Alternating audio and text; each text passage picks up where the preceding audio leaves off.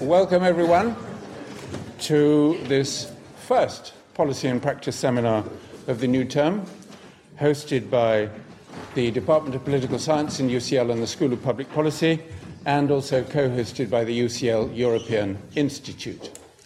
I'm Robert Hazel, and I'm a professor in the Department of Political Science, and for the last 9 years I've been the convener of these Policy and Practice seminars, but it gives me great pleasure and pride to say that this year I'm handing on to my colleague Fergus Green, who's sitting in the front row, and he has very kindly invited me to chair tonight's seminar and to introduce our speaker this evening, Klaus Welle.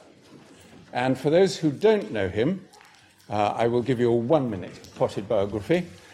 Klaus was a politician in Germany, in the CDU, the Christian Democrats. He then went to work for the EPP, the European People's Party, which is the centre-right grouping in the European Parliament and the largest grouping in the European Parliament. And then about 13 years ago, in 2009, he became the Secretary General of the Parliament. And during his time as Secretary General, he has greatly built up the policy and research capacity of the Parliament and made it a much more powerful central institution within the EU. But tonight, Klaus is not going to talk directly about the Parliament. His title is, let me find it, The Ukraine and the Implications for the European Union. He's going to talk for about 25 to 30 minutes, so that we'll have lots of time afterwards for Q&A. And then we'll finish, I promise, at the latest by 7:30. And after that, we invite you all to come downstairs and join us to have a drink in the Jeremy Bentham room. But I'll give you instructions about that at the end. So tonight, could you please join me in welcoming Klaus Welle?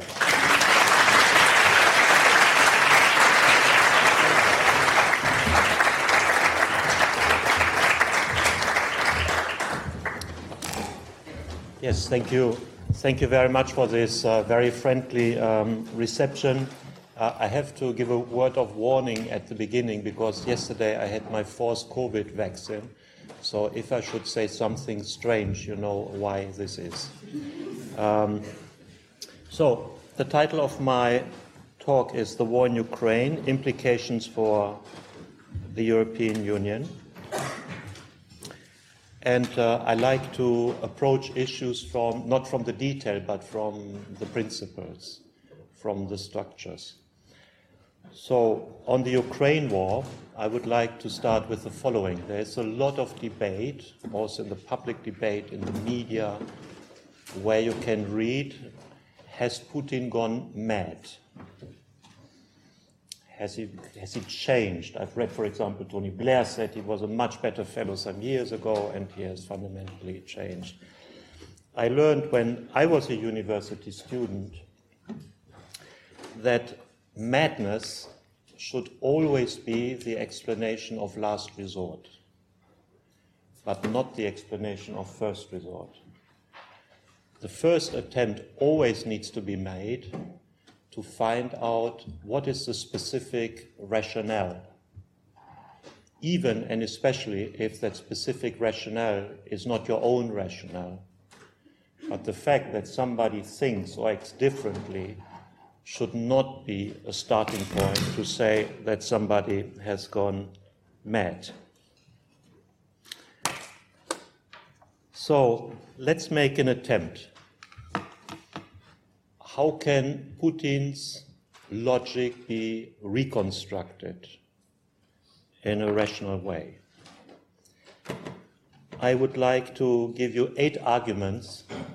That doesn't mean that I share this approach, of course, but I would like to give you 8 arguments why maybe, from his point of view, this all is rational, if you accept his fundamental assumptions. So the first is, when you look at Russian history, you see that Russia has steadily increased to the east, to the south, and to the west. I read a calculation, I don't know whether that calculation is correct, but I read a calculation that on average, every year, 50 square kilometer has been added to Russia.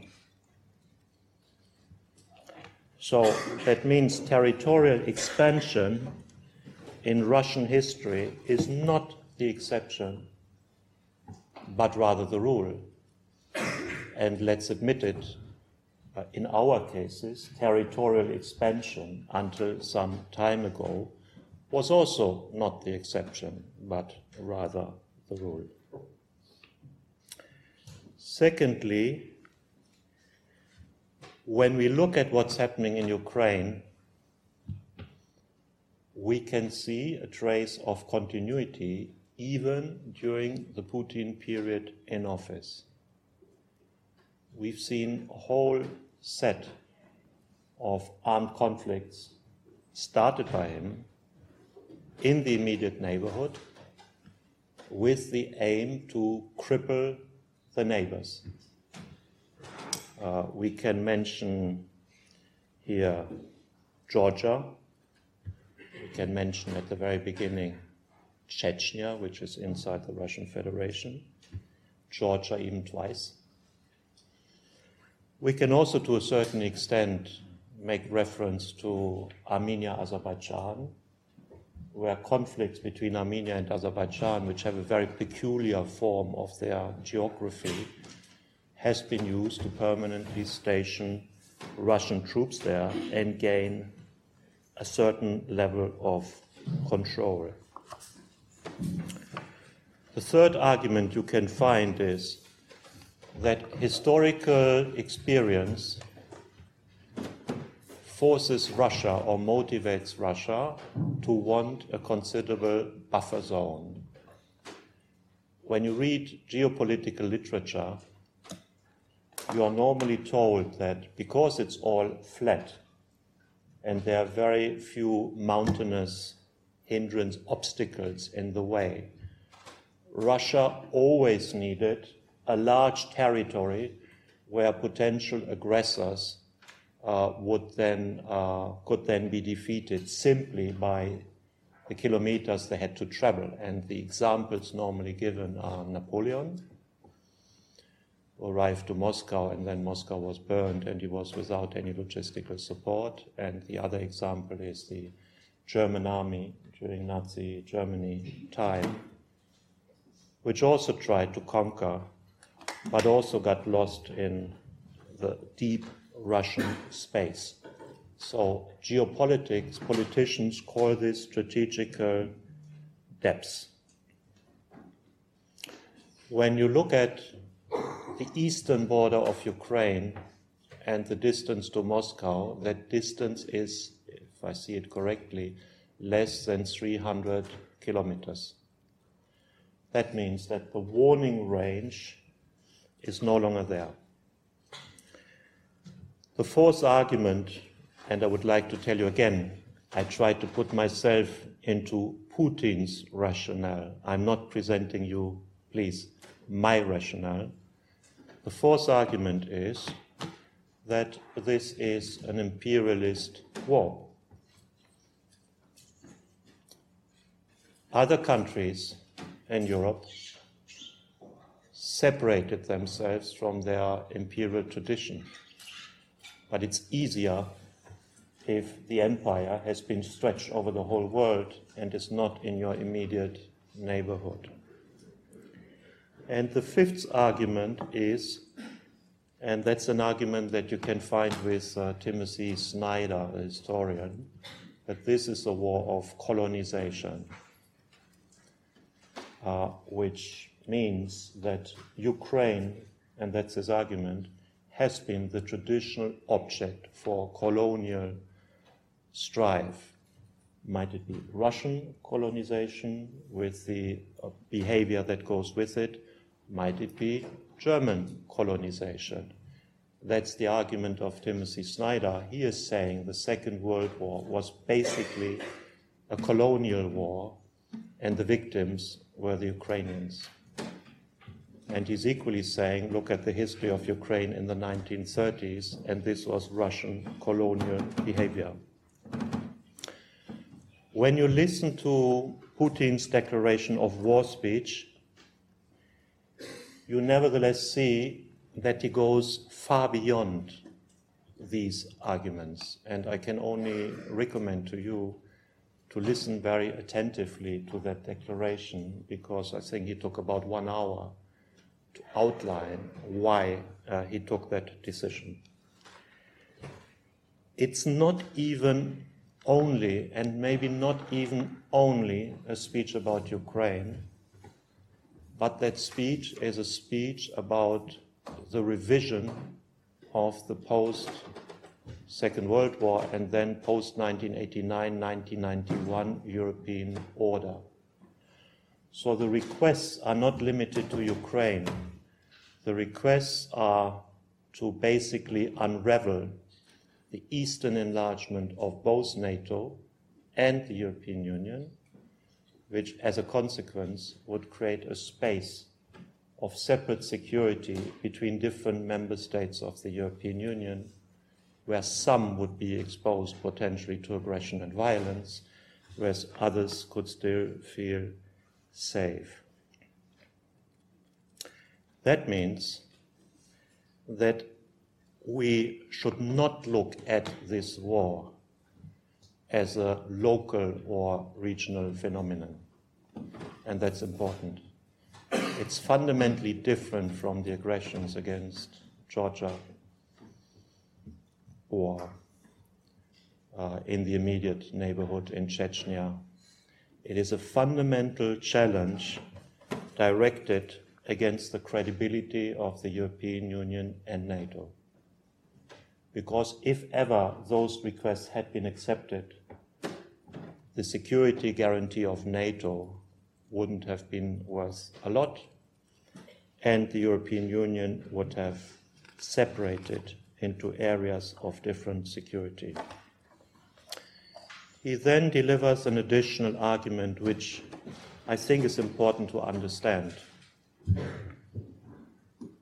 He is arguing that the unipolar world, which he associates to the United States, has to be finished, and it should be replaced by a bipolar world. So, what does he mean when he says bipolar world? Bipolar world is not just that you have a geographical center here, or a pole, and another geographical center there, or another pole.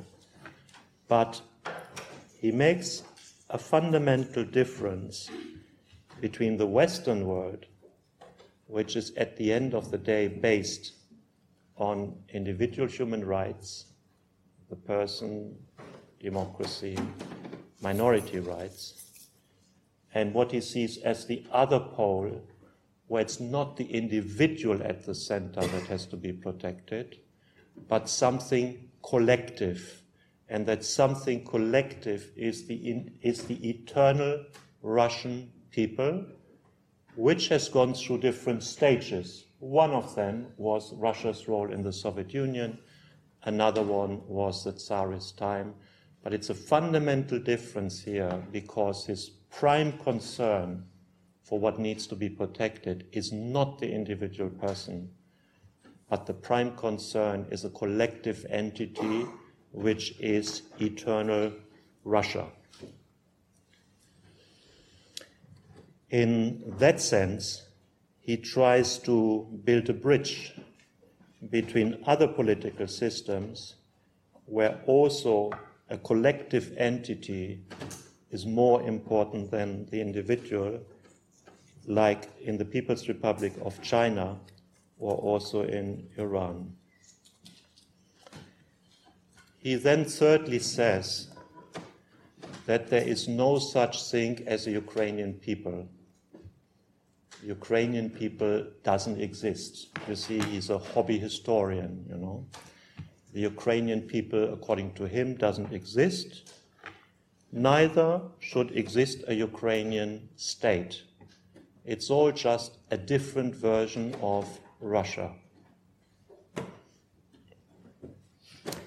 He then makes a historical comparison and saying something which I found astonishing. He's saying that Lenin was naive, which is not the general estimate in history that people have about Lenin. Lenin is naive because he allowed a Ukrainian republic within the Soviet Union to be established. And secondly, they even could execute real rights. He then goes on and explains that Stalin was less naive. Normally also we don't link naivety to Stalin. Stalin was less naive. He was less naive because, yes, he allowed an independent Ukrainian republic to continue to exist, but at least it had no meaning in practice. So the solution finally is him. He's much less naive than Lenin, and he's much less naive than Stalin, and he wants to come to an outcome where neither a Ukrainian entity, a Ukrainian state, a Ukrainian republic can exist formally, nor can it have any real power, of course, in practice. That means these three arguments which he is presenting, first, that he's asking for a fundamental revision backwards of NATO enlargement and European Union enlargement. Second, that he is introducing the idea, the concept that has to be realized of a bipolar world, which is not just two geographical entities, but is fundamentally different in the value that the individual human person plays. And thirdly, that he is simply neglecting that there is such a thing as a Ukrainian state or Ukrainian republic or Ukrainian people. It's all just a version of Russia. This combination makes it that we cannot think just of a regional conflict or a bilateral conflict between Russia and Ukraine, but we have to understand that this is a fundamental challenge of the global order as it was established after 1991. So I've tried my best to reconstruct Putin's rationale, which is not my rationale. So let's try to reconstruct the Ukrainian rationale. Why is Ukraine investing itself to that degree that Ukraine is doing? First, they have understood that this is not about a region here or a piece of land there, but it's a fundamental threat to their very existence as a Ukrainian state and as a Ukrainian people. And they've also understood that if they don't take up that challenge, they will be colonized again. When I say colonized, I mean they will be treated like people who don't have human rights, which cannot be negotiated or lost. And we see already now that roughly, probably about 1 million people were deported to Russia, that many children were given up for adoption. Ukrainians have in their collective memory that in the 1930s, under Stalin, they lost more than 3 million people because Stalin thought that what they were producing could be taken away and sent somewhere else. So they have this historical experience as a country and as a nation. And I had the privilege 2 weeks ago to be in Irpin and Bucha, very close to Kiev. And you can see it then and hear it then with your own eyes that in fact individual human rights under this ideology are not protected. Secondly, we can also try to reconstruct the Ukrainian motivation as a willingness to finally create a nation state. We know from history that the nation state has been moving from west to east. In the 19th century, it was Germany's turn and Italy's turn to establish a nation state. In the 20th century, many of the former countries incorporated into the Austro-Hungarian Empire could establish their nation state. And one way to understand what is happening is that the creation of nation states in Europe is still not finished, but moving further east. The interesting thing is that the Ukrainian idea of nation state is, from the very beginning, linked to the European Union. It's not presented as something which is contradictory, but the possibility to establish a Ukrainian nation state is very closely linked to the possibility of integrating into the European Union.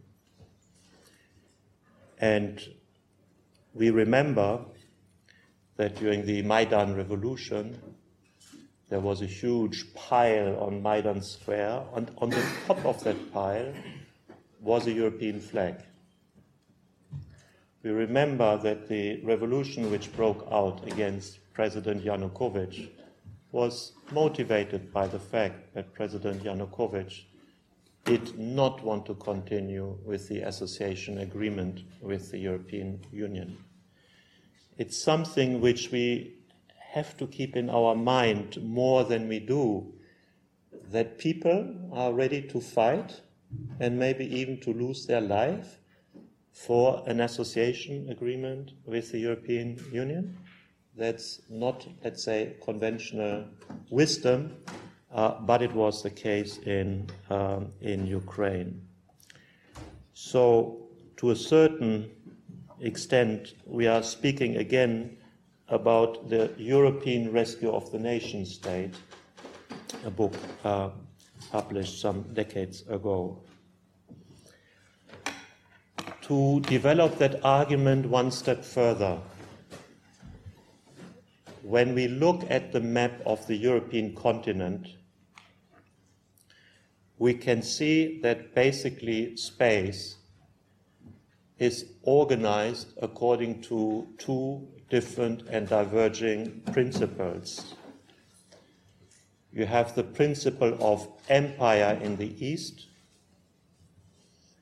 Empire means that you can submit other people, you can subordinate other people, and it's not a coalition of equals. In the West, we have what I call a union of citizens and states, which is a legal construction, which starts with the idea of sovereignty and equality among those member states who join, a community of law. And when you see in between, you have a state, you have a space which is quickly disappearing, which is the space of Ukraine and the space of potentially Moldova, or let's call it a space which is in danger. That doesn't mean, of course, and I know that I'm speaking in Britain, that everybody is a member. But states in that piece, in that part of the continent, all have specific contractual relations which link them to and into the European Union. So, as I've said, the principle of empire is submission. The principle of empire is colonization. And that means that violence is inevitable. because normally your neighbors don't like to be submitted to your will, and therefore a free agreement is difficult. The union of citizens and states, on the other hand, is based on contractual relationship of at least legally equals, and different depths of integration that individual countries can apply for. So when we are imagining that map that is structuring Europe among two principles, empire in the East and a union of citizens and states in the West, then the question is raised about the geopolitical nature of the European Union. My argument would be that the European Union, from its very beginning, conscious or not, has been a geopolitical actor. Because already membership in the European Union has allowed to transcend space. I'm a German, so we were fighting for centuries with the French about the Rhine border. Where should it exactly be? It was a big French ambition, not me personally. So, when you're part of the same space, you don't need to do that anymore. That conflict has gone. It doesn't matter. You use that river, both of you. So the European Union, from the very beginning, has been a geopolitical actor, both by membership, because space is enlarged and redefined, but also through association agreements and even customs agreements, because it redefines the relationship, what is possible in that space with the neighbors in terms of movements of people, but also movements of goods and services. So, what will be the outcome of this war? Of course, we don't know, but my assumption is that Russia will be losing this war, whatever that means. Why is this important? No, I'm speaking here as a German. Germans in the past had strange ideas on how the European continent should be organized. And it needed a very thorough defeat to change that mindset. I believe that if Russia wants to free itself from its imperial mindset, it will need a defeat in Ukraine. And that's something that could be liberating Russia as well.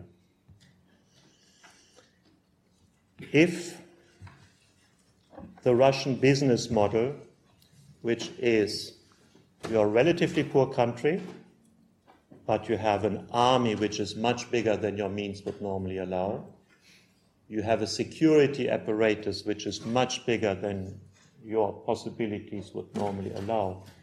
If that business model would stop to be successful, Russia would need to fundamentally rethink its relationship with its neighbors. And stopping wanting to be an empire is the precondition for close relations with the European Union. If Russia should be losing that war, it will find that dependency on China is something which is not very attractive. I hope I'm not insulting too many people here. Why is dependency on China not very attractive? If you have only one buyer of what you have to sell, the price is normally very low. You should have at least 2 or 3. If basically Russia can send gas and oil and raw material mainly to China, the Chinese are in a wonderful negotiation position and Russia is in a very bad one. So therefore, there is the potential, I believe, that Russia will reflect. Russia post-empire can be a potential partner of the European Union because objectively, the interests of the European Union and Russia, at least in economics, are complementary. You have Russia as a huge space full of raw material, and you have the European Union with still an important industrial base which is in serious need. So the question is, could we, under those conditions, face a kind of reverse Kissinger moment? I've had the pleasure, together with Anthony, over the last years to have a discussion with Henry Kissinger in New York. He's now, I think, 99, but you have to be very well prepared if you if you want to go into that. And we've also been asking that question. The Kissinger moment was, of course, when he went to Beijing, supported by Nixon, and separated China from Russia, from the Soviet Union, by offering openness of the West and integration into, step-by-step integration into the global order. The United States are now perceiving China as the major challenger to them. So their interest to separate Russia from China, I think, will be there. And what about the European Union? Otherwise, you will accuse me that I did not speak about the topic that has been asked for me today. What about the European Union? We see again that in a crisis situations, the member states turn to the European Union for a solution. We've seen this in the financial crisis, we've seen this with COVID, we are seeing this now. And the interesting thing is, the member states turn to the European Union whether the European Union has formal competence or not. The European Union competences on health are relatively minimal. We could argue that the European Union competence on security and defense are also relatively minimal. But when you're speaking to prime ministers across the European Union, they will tell you that this is a conflict which they cannot manage on their own. So they need to manage it as a team in the European Council and supported by the European Commission. We can also see that the reaction time has permanently been reduced. In the financial crisis, I think it's fair to say that maybe you could calculate this in years. At least it felt like years. During the COVID crisis, it was 6 weeks. And on Ukraine, it was 2 days. So the capacity of the European Union system to deal with these kind of challenges has been improved. Why is the European Union an actor on Ukraine? There is a book title which is called The Weaponization of Everything. The weaponization of everything. If everything can be weaponized, refugees, energy, raw material, if everything can be weaponized, then NATO does no longer have the complete toolkit. NATO has the traditional toolkit, which means military equipment and coordination. But if we are living in times of weaponization of everything, then the European Union partly has to take the lead. That was the case on refugees, already with refugees on the Belarusian border, but also with Ukrainian refugees, where the decision was taken very quickly that Ukrainian refugees could enter under privileged conditions. And in fact, more Ukrainians have entered the European Union than Syrians during the so-called refugee crisis, but on a completely different legal base. The European Union, not NATO, was the place for sanctions. So we had 7 sanction packages. Now we can read that member states agreed to an 8th sanction package. So it's neither the individual member state nor NATO which agrees on sanctions, and the sanctions which are the most serious that have ever been passed, but it's the European Union for Europe. The European Union even has started to pay weapons, if I still calculate correctly, for 2.5 billion euros. Has to respond on electricity, on energy, and last not least,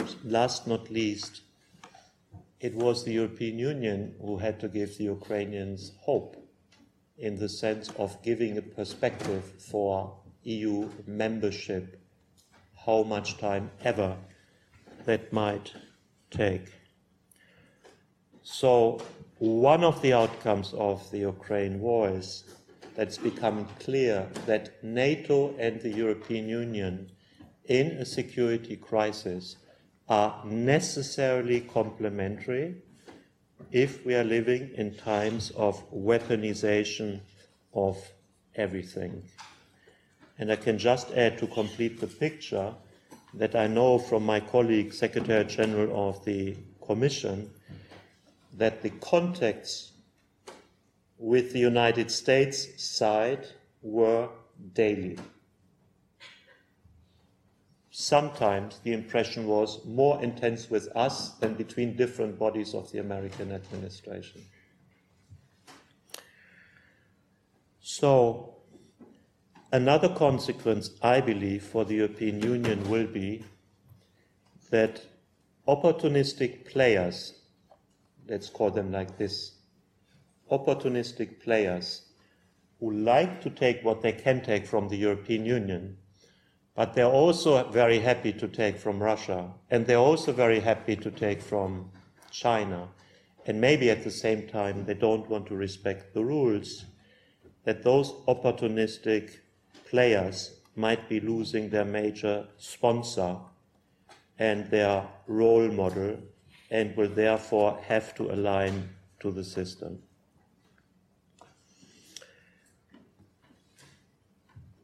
If we look at it from the American point of view, which is always Eurasia, not Europe, when they look over here, they don't see Europe, they don't see Asia, they see Eurasia.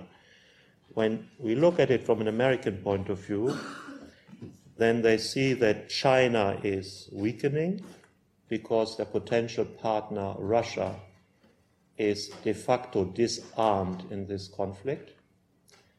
Disarmed in the sense of weapons, but also disarmed in the sense of very skilled military men. And therefore, the perspective of Taiwan 2027, which was a request by Xi Jinping to the Chinese military, is becoming much more doubtful. For us, in the European Union, the key thing is to develop what we call strategic sovereignty. What does strategic sovereignty mean? Strategic sovereignty means that you are prepared in times of major disruptions, and that you are able to continue and to survive in times of major disruptions. And the United States has geopolitically always 2 targets. They want nobody rivaling them on the Atlantic and nobody rivaling them in the Pacific. The Atlantic is okay since the Royal Navy is a bit reduced in size. In the Pacific, they are worried about China.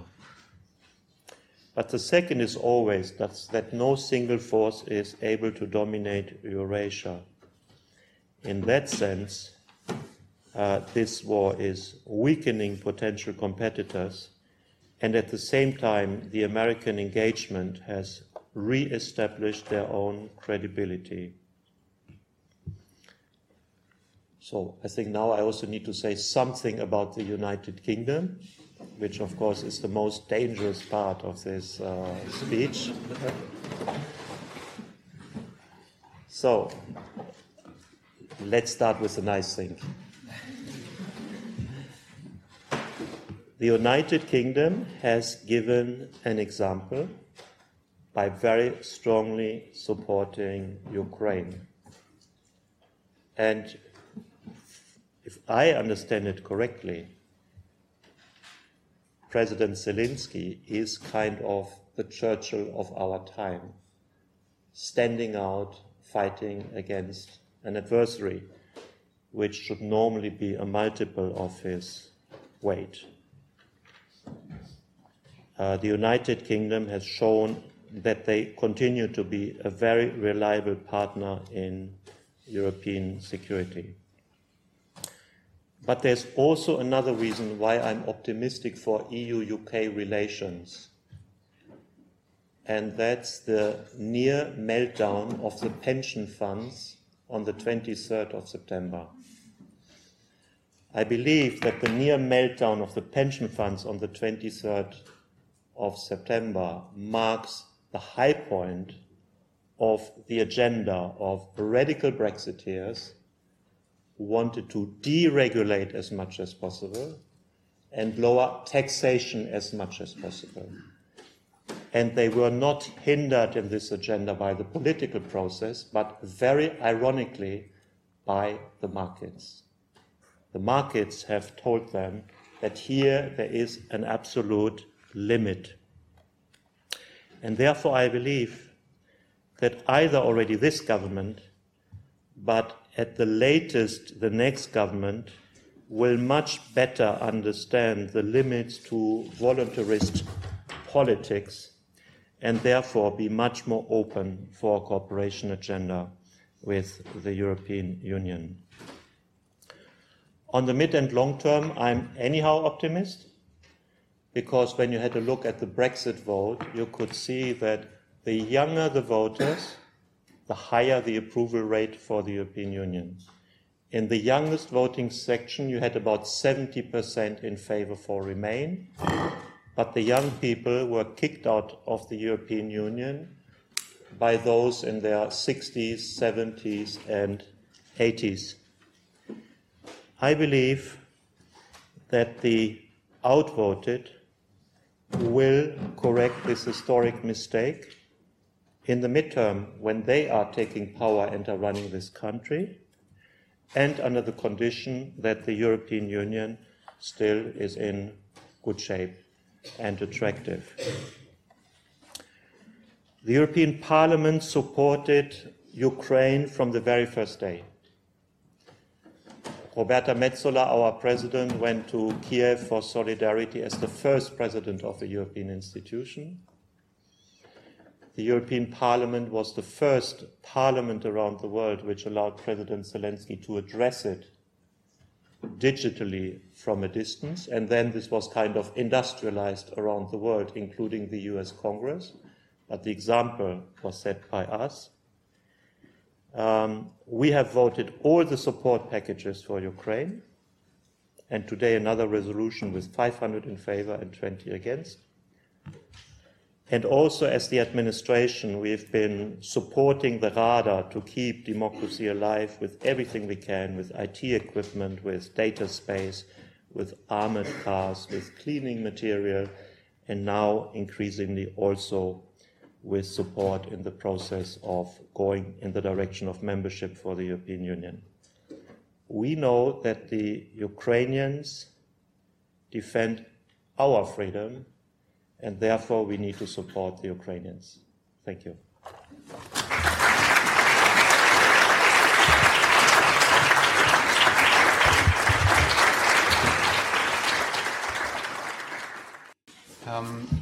probing a bit about the implications for the European Union.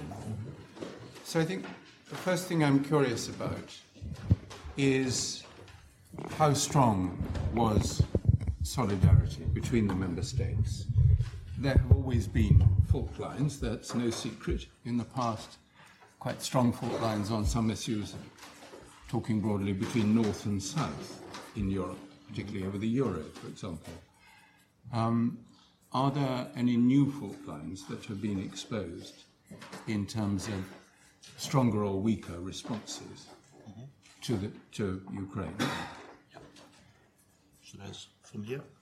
Please. Or standing? No. Do you want me If you're happy to stay sitting, is that all right? Yeah, that's very much all right. Of course, any representative of Parliament will immediately be happy to explain to you that the member states are always the problem. So I should not make an exception to this, and I'm very happily doing that. But I think the more important is that all those sanction packages at the end were adopted, 7 and now 8. And they're going further than any sanction package in the history globally has ever been voted. So yes, there are issues to be discussed on the way because countries are in special situations. If you are a landlocked country like Czech Republic, for example, you don't have access to the sea. So it's very difficult for you to compensate Russian gas by liquefied gas. So they can only go along if neighboring countries like Germany, who can have access to the sea, are ready to share. And these are legitimate arguments that are being made and that were sorted out. But I must say, for me, the surprise is rather that at the end of the day, all these packages were passed and in a dimension that has been historically absolutely new. And you mentioned the votes in the European Parliament, where a small number of members did vote against, or presumably abstained. Can you tell us briefly who they are? I didn't check the voting list, but what I can say and what is surprising is that you would have assumed some time ago that maybe parties more on the political fringes would be happy to have close relationship to Vladimir Putin and therefore defend the war. This has not happened. The political leader of the left group, I mean, in the past we would have said communist group, but let's say the left group in the European Parliament, took a very clear position against the Russian aggression against Ukraine. And even on the very right, where there were friendly relationships in the past, we haven't seen an outright defense, but on the contrary, rather unity. And that's why I believe that the influence which was built up by Russia on certain countries and certain parties will not survive this war in Ukraine. Thank you.